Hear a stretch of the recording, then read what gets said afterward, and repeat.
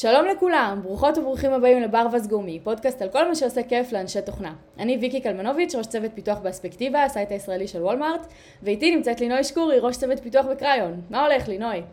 היי, כיף כרגיל. כרגיל, אבל היום לא יום רגיל, כי היום אנחנו הולכות לדבר על סייבר, ויש לנו אורחת מיוחדת, שירה שמבן, המנכ"לית של סולבו. היי שירה. שלום, שלום לשתכן, כיף להיות פה היום.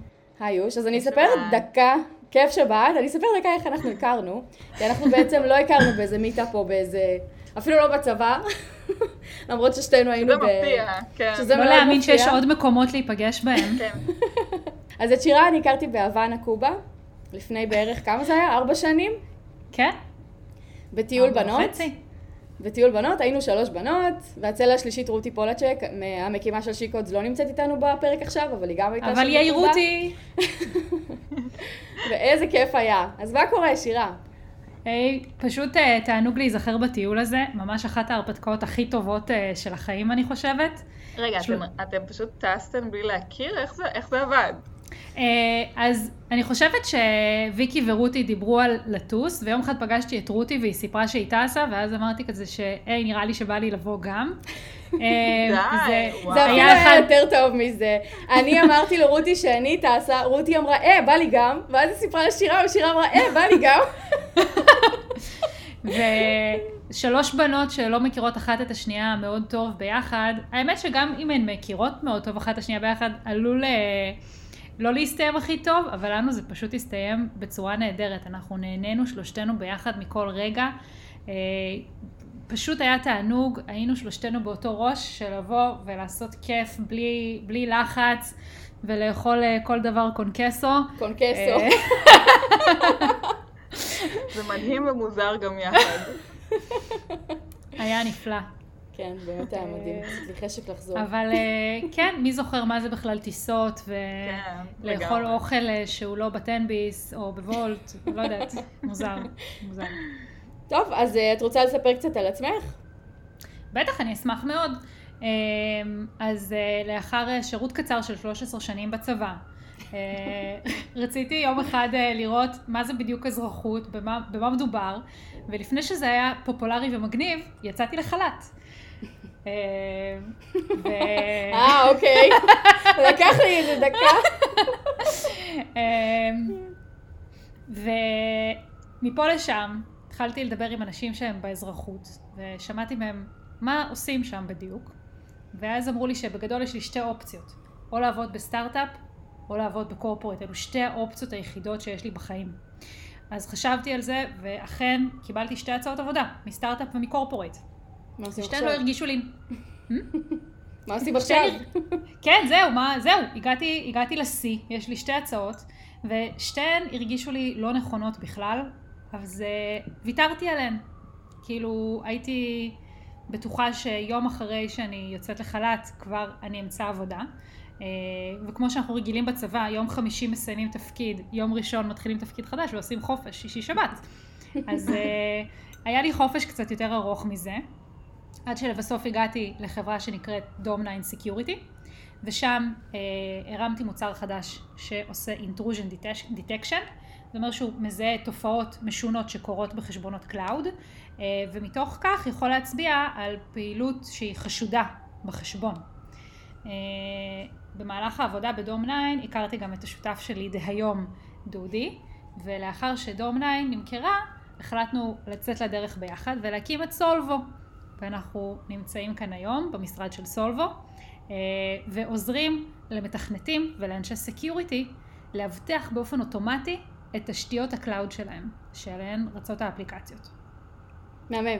אז נראה שאנחנו נתעמק בזה עוד טיפה יותר בהמשך הפרק, אבל בואי רגע נחזור אחורה. מתי בעצם הבנת, כאילו כמובן שהיית 13 שנה בצבא והכל היה בתחום הסייבר, אבל מתי הבנת שסייבר זה התחום שלך? כי יכול גם להיות של 13 שנה ולהגיד שזה בכלל לא בשבילך.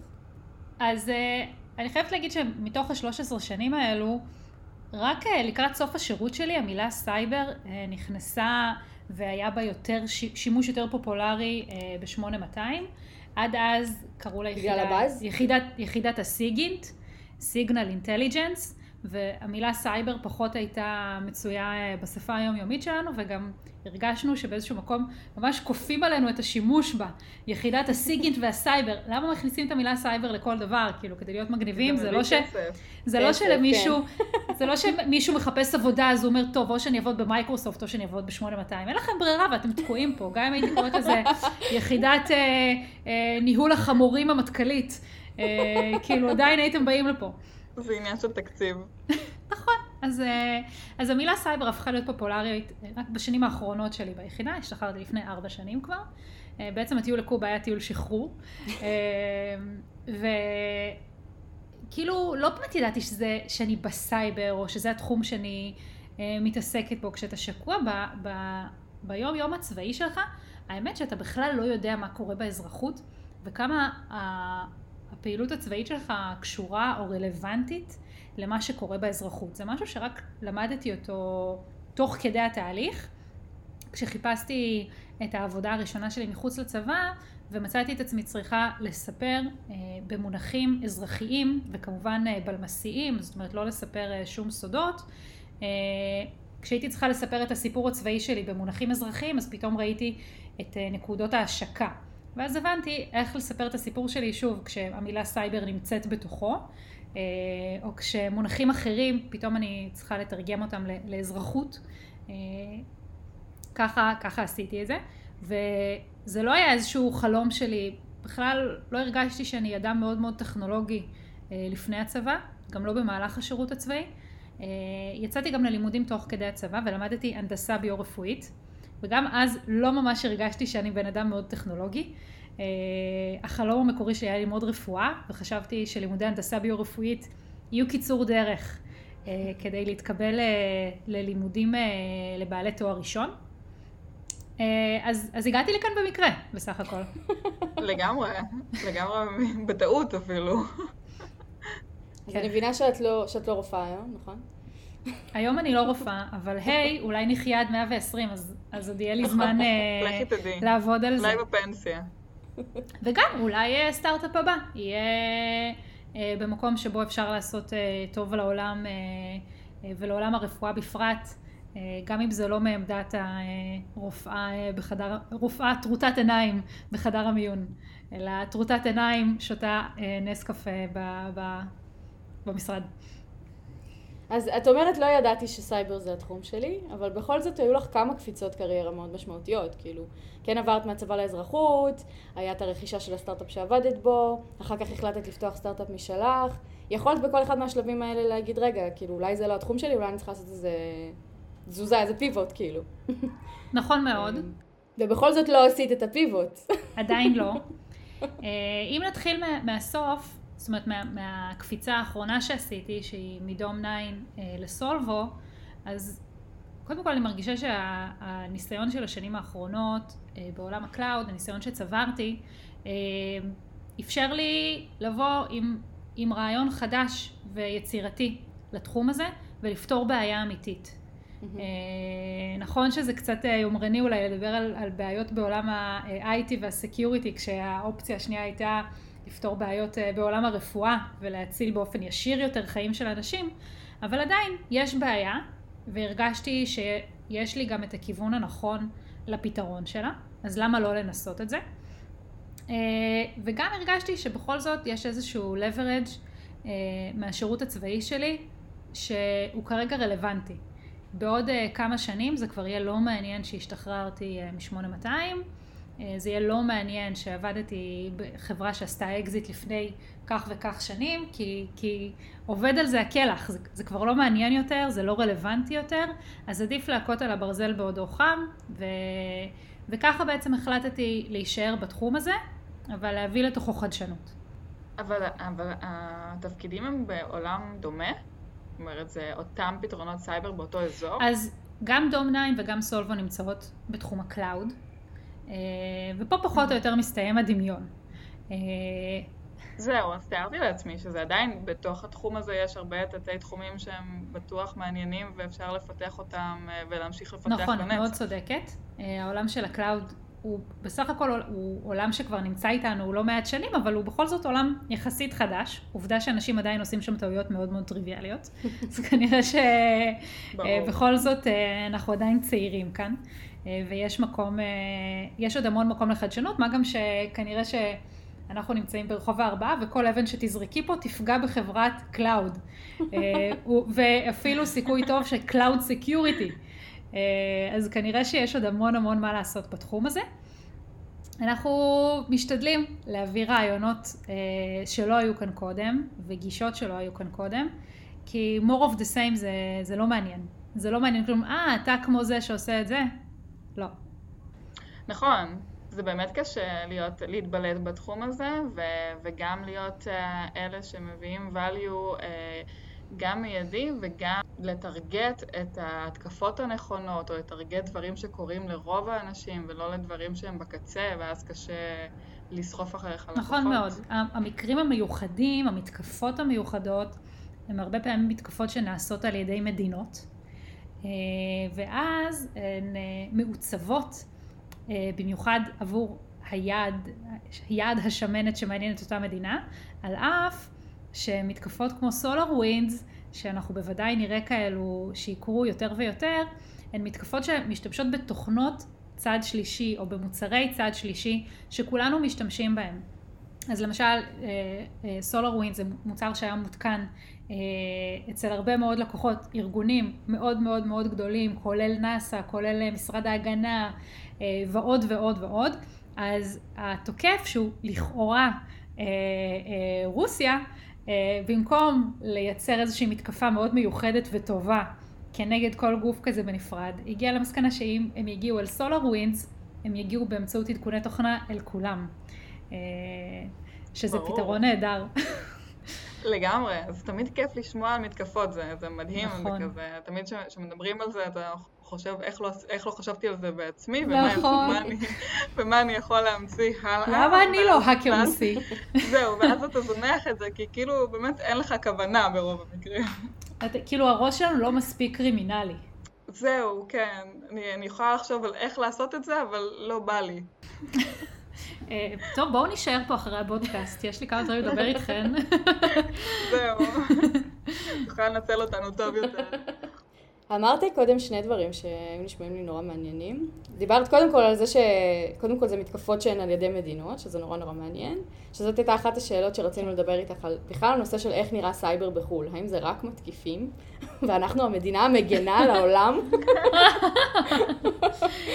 זה באמת מסקרן, זה באמת מרגיש ככה. ככה זה מרגיש בעיתונות, כן. אז כמובן שיש... נכון, נכון, הכל נורא מוטה. אנחנו ה-saviors of the galaxy. תודה רבה למדינת ישראל, שכמובן מייצרת גם הרבה סייבר התקפי. ראו את חברת NSO שהיא מעל הרדאר, אבל יש חברות נוספות באותו סגנון שהן מתחת לרדאר. ישראל, כמו שהיא קר פורה לסייבר התקפי, היא גם קר פורה לסייבר הגנתי. ולראיה, דיברנו קודם על זה שבכל פינה יש חברת Cloud Security אחרת.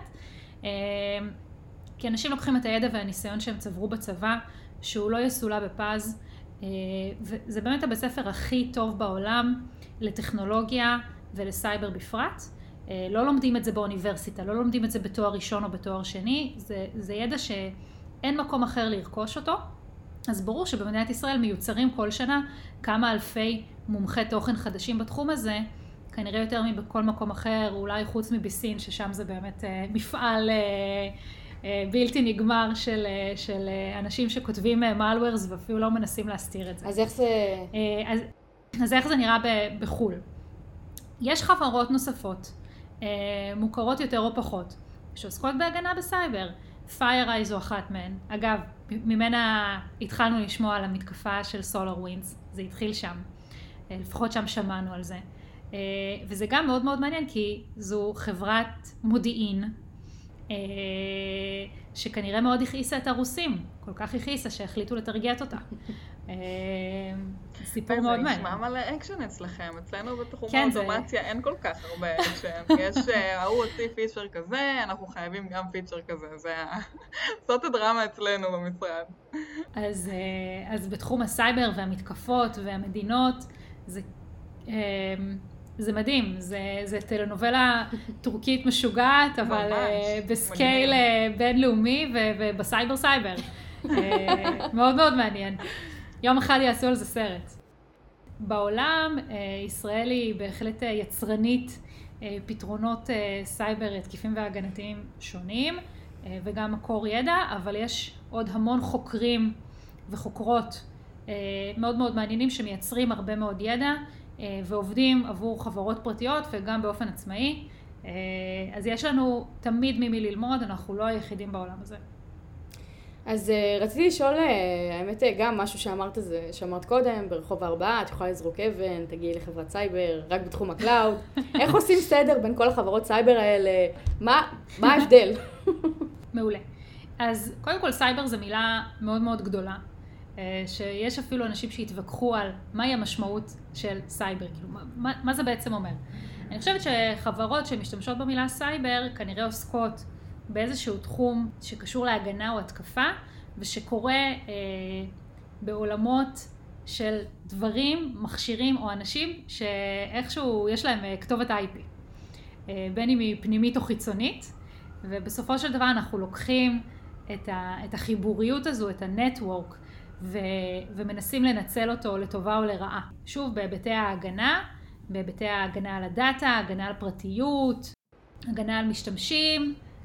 זה יכול להיות החל מהמצלמת רשת הביתית שחיברנו כדי לוודא שמטפלות נוהגות יפה כלפי הילדים שלנו במעון. המצלמות האלו, אם תלכו עכשיו לאתר shodan.io, תוכלו למצוא הרבה מאוד מצלמות כאלה, שאנשים לא החליפו להם את הסיסמה הדפולטית, ולמעשה אפשר להסתכל מה קורה אצלהם בבית, ולהזיז את המצלמה ימינה ושמאלה, ואם יש בה מיקרופון אז גם לשמוע במה מדובר שם. זאת אומרת שאם אנחנו מחפשים עכשיו טרש בטלוויזיה, צריך להפסיק ופשוט להיכנס לזה, נכון?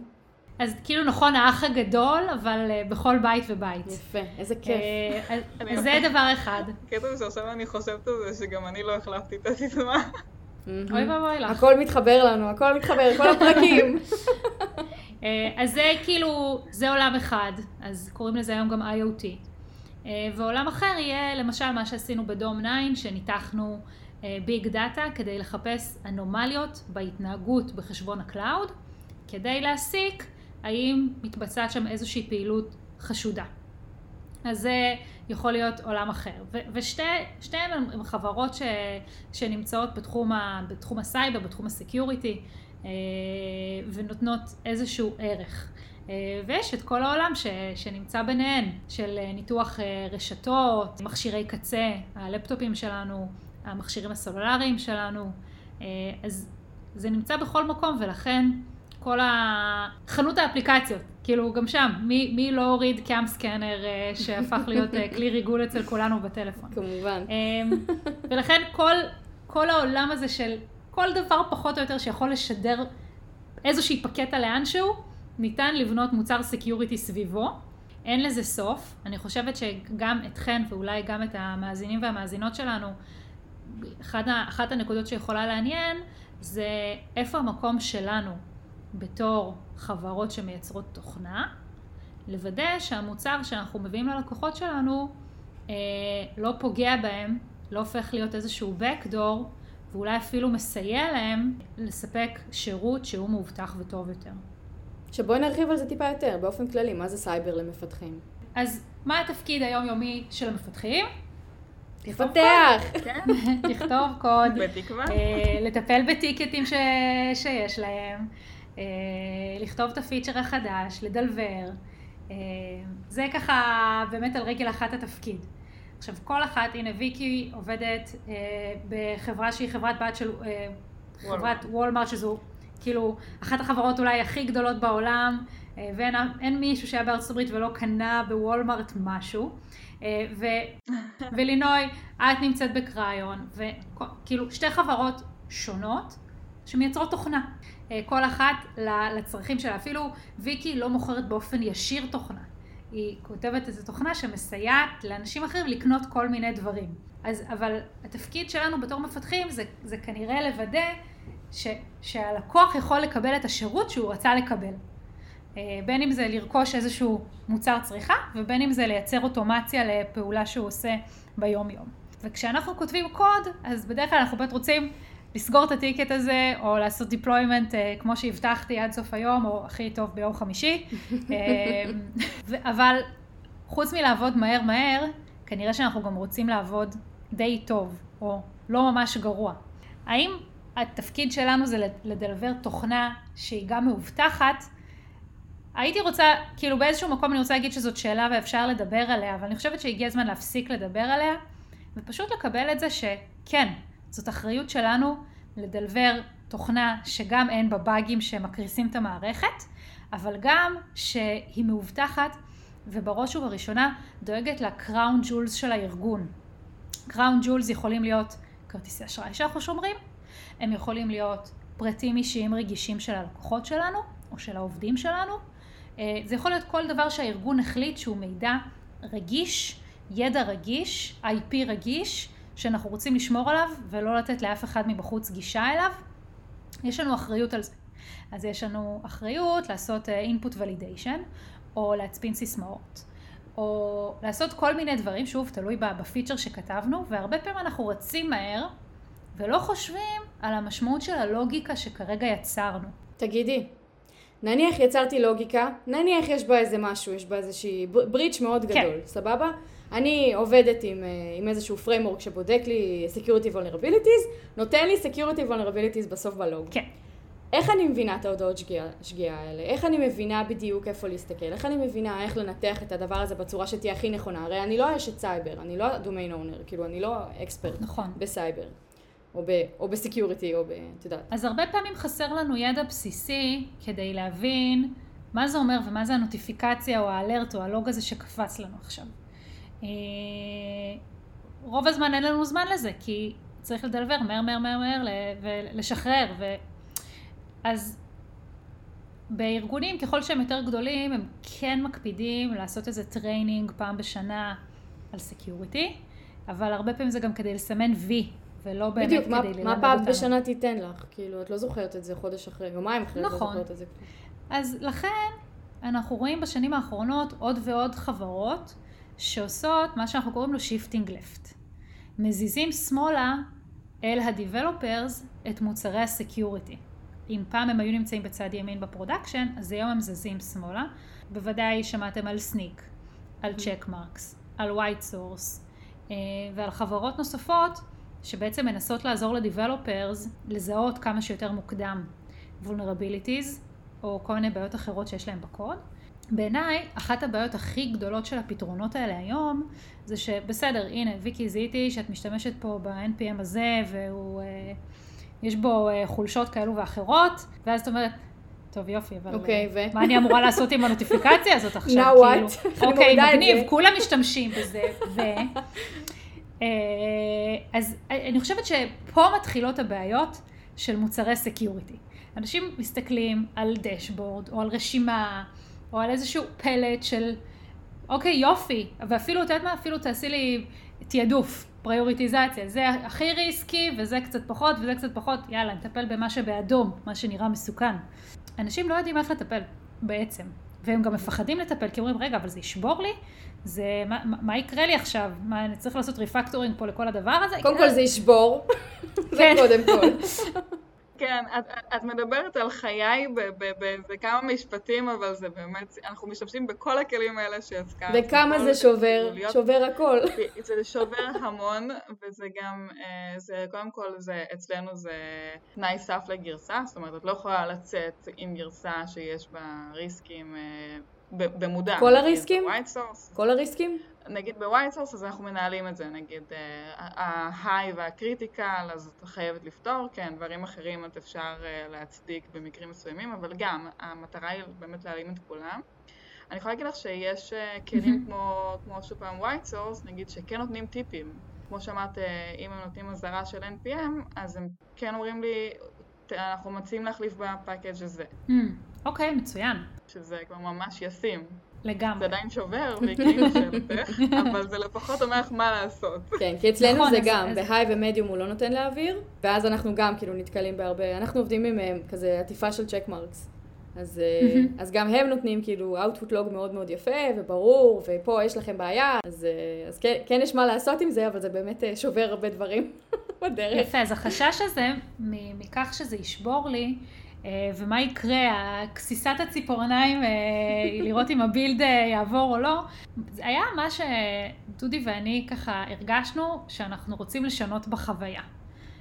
כי אם יש פה אנשים שבאמת, כמו שדיברנו, הם לא כל כך יודעים לעשות סקיוריטי. למה? כי לא לימדו אותם, זה לא בקורסים בתואר, ואחר כך במשרת ג'וניור הראשונה והשנייה שלנו, אז גם זה לא משהו שמישהו ישב ולימד אותנו.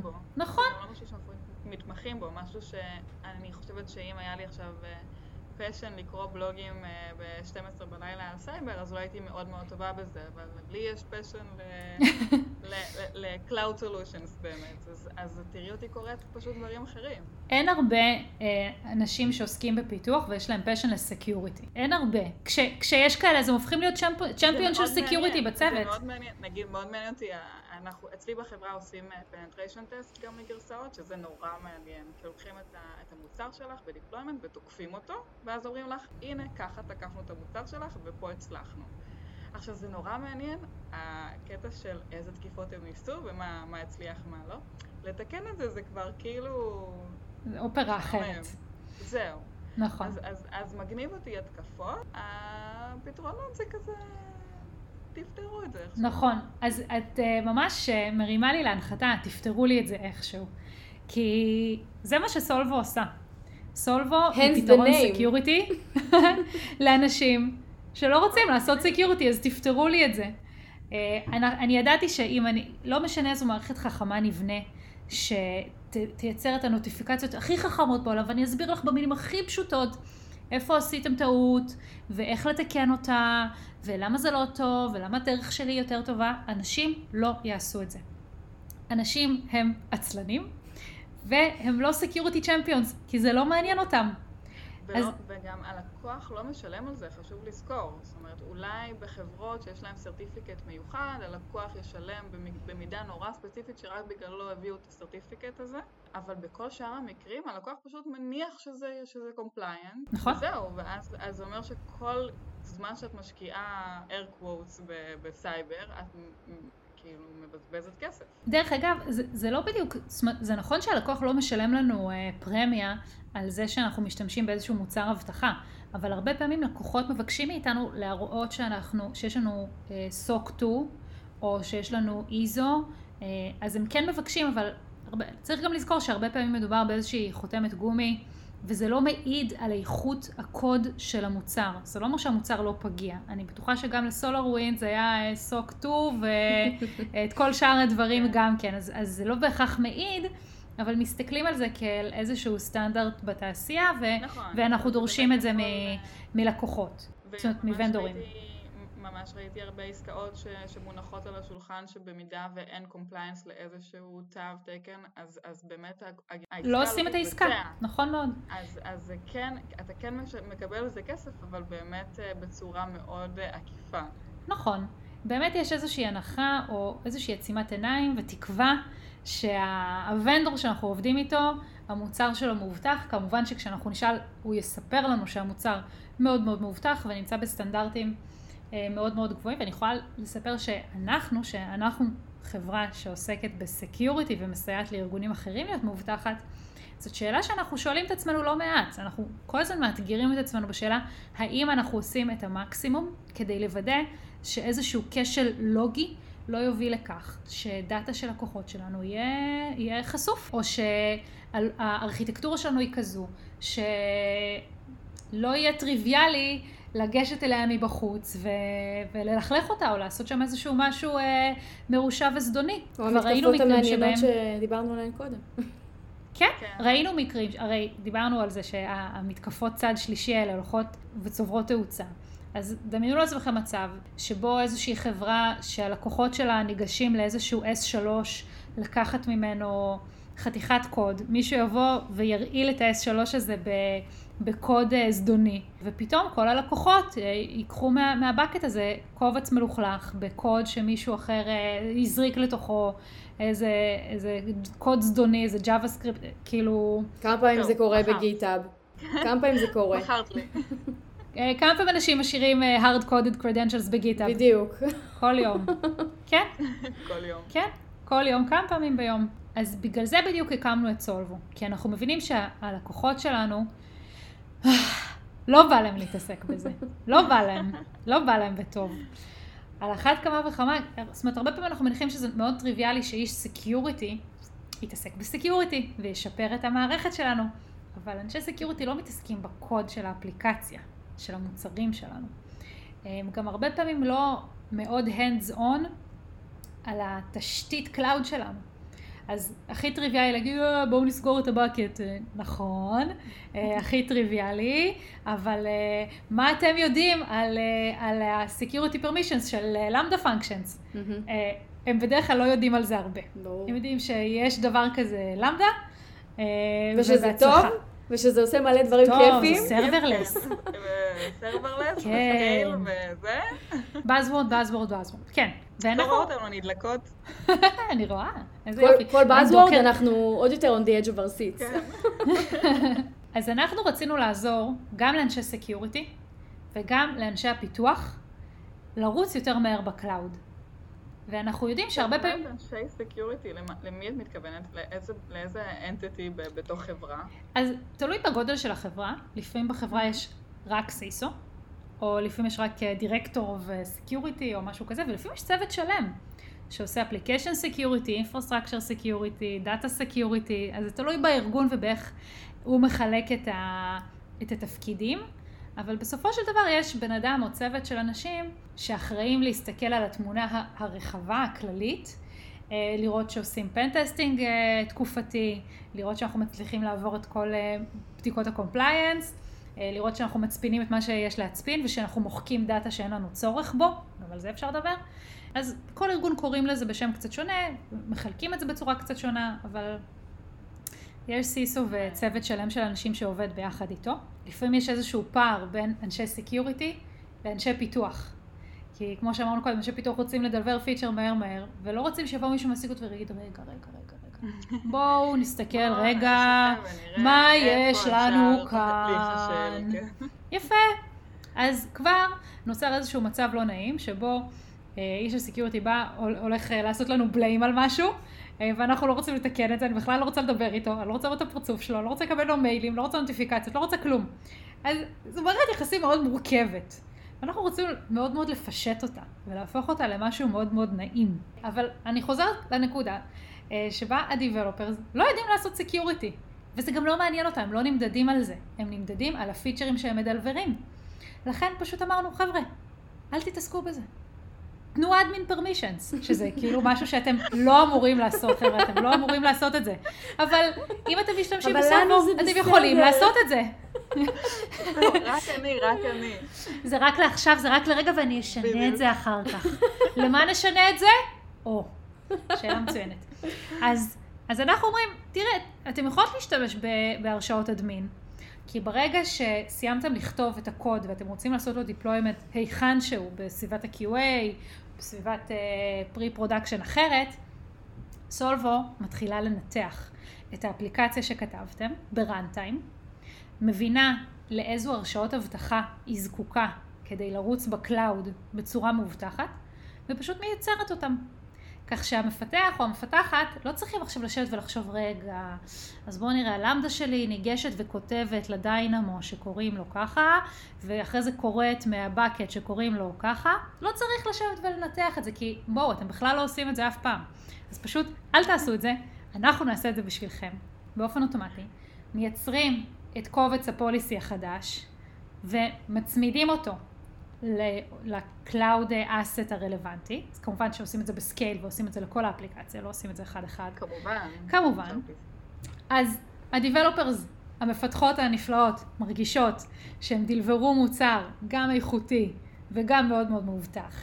ואנשי הסקיוריטי מרגישים מאוד מאוד גאים, כי הם יכולים לדווח אחרי זה בישיבת הבורד, איזה מאובטח המוצר שלהם, איזה יופי, הם יכולים להראות לאודיטור שלהם, שלדוגמה, הם יכולים באמצעות סולבו להוכיח מאוד בקלות, שאין גישה לדאטאבייסים שלנו, למעט א', ב' וג' שזקוקים לגישה לדאטאבייסים שלנו, והם יכולים רק למשל לקרוא ולא לכתוב אליהם, אז הם לא יכולים להשחית אותם. סתם בתור דוגמה. מגניב. אני ממש מבינה למה דב ולמה אנשי סקיוריטי רוצים שתמשיכי לעשות את העבודה שלך, אבל הייתי רוצה לשמוע ממך מה את אוהבת בעבודה שלך. אני באיזשהו אופן, אני קצת ג'אנקי של האתגר. יש בקרים מאוד מעיקים, שאני כזה אומרת לעצמי, יואו, סיריוסלי, עכשיו אני צריכה להתעסק בזה. אבל בעצם, אם צצה בי איזושהי מחשבה כזו, מאוד מהר אני מסתכלת רגע על התמונה הגדולה יותר, ואומרת, וואו, איזה אתגר כיפי עומד לפתחי כרגע. כי הצלחה שלו היא עוד צעד בשינוי הקטן הזה, במשהו שאף אחד אחר לא עשה לפנינו קודם. זה לא רוצה להתייחס לזה כאל מלחמה, זה לא מלחמה, זה פשוט איזה מסע שאף אחד לא צעד בו קודם, או כולם צעדו בו כבר לפנינו, תלוי איך מסתכלים על זה. זהו. כולם עשו את אותו מימוש נאיבי, אבל אתם עושים משהו לכולם. כן, כאילו אנחנו לא המצאנו את היזמות, ואנחנו לא המצאנו את הבוטום אפ, ואנחנו לא המצאנו את הקלאוד סקיוריטי גם. אבל יש פה איזו סופר פוזיציה של כמה דברים שרק אנחנו עושים אותם. ולכן המסע הוא שלנו, הוא של חברת סולבו, הוא של דודי ושלי ושל הצוות שלנו, וכל אחד עושה משהו שאף אחד אחר לא עשה קודם. היום הצוות כותב את הקוד, שבעוד איזשהו זמן יהיה לגאסי. ואז יבואו עובדים חדשים ויגידו, את זה היא כתבה, את זה הוא כתב, כן, איזה אומנות, כן. אז את האומנות הזו כותבים היום. כאילו את מונליזה שכולנו עומדים בלובר בתור לראות, מישהו צייר פעם. אז הזדמנות מצוינת למי שרוצה לצייר את המונליזה בפייתון או בג'אווה, מוזמן לפנות אליי. תקשיבי, נראה לי בעקבות הפרק של היום באמת יהיה כמה פונים, כאילו זה ממש נורא מעניין. בבקשה, ראיתי, גם לינוי, מוזמנים להגיע. התלהבה מהפנטריישן טסט וכל הדברים האלה וזה. ניצוצות מהפנטריישן. אז מי שרוצה לייצר משהו חדש מאפס, ולעזור לחברים והחברות, הקולגות, לדלבר מוצר מאובטח יותר, וכך שגם צוות הסקיוריטי וגם ה-VP R&D יאהבו אותו. אנחנו נשמח שתבואו לדבר איתנו. אז איך היית מציעה באמת למפתחים ומפתחות שרוצים להיכנס לעולם סייבר להתחיל? חוץ מפשוט לבוא לרעיון אצלך. זהו כמובן הדרך הטבעית והנאיבית. כן. חוץ מזה, אני חושבת שכמו שלינוי אמרה קודם, שזה תחום שמעניין אותה, ומאוד מעניין איך מישהו עשה פן-טסטינג לפיצ'ר החדש שלה, או למשהו שהיא כתבה במוצר. אני חושבת שהדבר הכי טוב לעשות, זה פשוט לשבור בידיים דברים. מתוך כוונה להרכיב אותם אחר כך בחזרה. אבל אם ריברסינג, מעניין אתכם ריברס אנג'ינירינג, אז קחו איזו אפליקציה קטנה, ותיקחו את איידה או כל מערכת אחרת שאפשר לעשות בריברסינג בחינם. תתחילו מהגרסה החינמית, ותפרסו את הקוד, ותראו איך זה עובד. וכל אחד יום אחד התחיל מאפס ידע במשהו. נטוורק מעניין אתכם? מצוין, אז כשאתם במשרד, תפתחו איזה פורט סקנר, ותתחילו לשלוח פינגים לכל המקומות ולראות מה קורה. רוצים? כן, בדיוק. ותתחילו להסניף פקטות בסביבה ולחפש מי שולח סיסמאות בקליר טקסט. רציתי לומר, זה היה נשמע לי ממש נדוש. אבל ככה מתחילים, וככה מתחילים להיות סקרנים, ואז שואלים את עצמנו שאלות. רגע, מעניין מה קורה כשאנחנו מתחברים ל-SQL דאטאבייס שלנו, אז זה מאובטח או לא? בואו נבדוק את זה שנייה, ופשוט להתחיל להיות סקרנים ולהתחיל לשבור כל מיני דברים ולחפש. יש המון מידע ובלוגים וכלים קטנים ונחמדים שאנשים כתבו ושמו אותם בגיטאב. אז יאללה, שהם לא vulnerabilities, שהם לא כלים. נכון, חלקם כמובן כן. יש לחשוד. יפה, אבל בגלל שאנחנו חכמים ומשתמשים בקלאוד, אז תרימו לעצמכם מכונה ו-AWS. ואת כל הכלים שאתם חושדים בהם, קודם כל תתקינו שם. תבדקו אותם שם, ואחרי זה רק להתקין על המחשב האישי שלכם. אני ממליצה פשוט לנסות. התחום הזה של סייבר, אנשים מדברים עליו המון ורוצים להיכנס אליו. אני חושבת שבסוף כשאתה כותב תוכנה, זה לא משנה אם המוצר הוא אינסטגרם או פייסבוק או סולבו. כשאתה כותב קוד, תמיד צריך לחשוב ולתכנן איך אנחנו מוודאים שהתוכנה שלנו היא מאובטחת ומכבדת את המשתמשים שלנו ואת הארגון שלנו, ושומרת על האינטרסים של כולם בהקשר הזה. אז המיינדסט הזה זה משהו שצריך להיות לכולנו בראש, וזה לא קשור אם עובדים בחברת סקיוריטי או לא. בסוף, אם שנייה נפרק את זה למכנה המשותף הנמוך ביותר, גם בחברת סקיוריטי, העבודה היא עבודת תכנות של להביא את פיסת דאטה הזאת מפה לשם ולעשות עליה איזשהו חישוב, ואז לעשות API ולהציג את זה יפה על המסך. זה מה שזה בסוף. השאלה היא מה רצינו להציג למשתמש, או איזה פיצ'ר רצינו לאפשר לו. אז את המיינדסט של סקיוריטי ושל הבטחה ושל הצפנה ושל הגנה על דאטה, אנחנו צריכים שיהיה לנו כל הזמן, ולא קשור באיזו חברה אנחנו עובדים. נשמע קל. כן, זה קל מאוד. טוב, אז היום דיברנו עם שירה על סייבר, על מה עושים אנשי ונשות פיתוח תוכנה במוצרי סקיוריטי, וגם קיבלנו אחלה אינסייטים על עולם הסייבר באופן כללי. תודה רבה שירה שהגעת לדבר איתנו. תודה לכן, ואני גם רוצה להזמין את המאזינים והמאזינות שלנו, להיכנס לאתר שלנו, solvo.cloud, ולנסות בחינם את המוצר שלנו. נכון? קל ופשוט. אתם יכולים לקבל דוח מאוד מבאס שיגיד לכם את כל הדברים הלא טובים שיש לכם בחשבון, ומיד לאחר מכן להתנסות בחינם במוצר שלנו ולראות איך באופן אוטומטי אנחנו פותרים את כל הפיינדינגס האלו ומוודאים שהם לא יחזרו על עצמם בשום מקום אחר. מהמם. אנחנו מקוות שנהנתם איתנו. תשתפו אותנו מה חשבתם על הפרק, ואם יש לכם עוד שאלות לשירה, תעלו אותן והיא תענה בכיף. נכון שירה? נכון. תודה רבה לכולם. מעולה. אז מוזמנים ומוזמנות לעקוב אחרי ברווז גומי בטוויטר ובאינסטגרם, ולהצטרף אלינו לקבוצה בפייסבוק. וניפגש בפעם הבאה. ביי לכן. ביי ביי.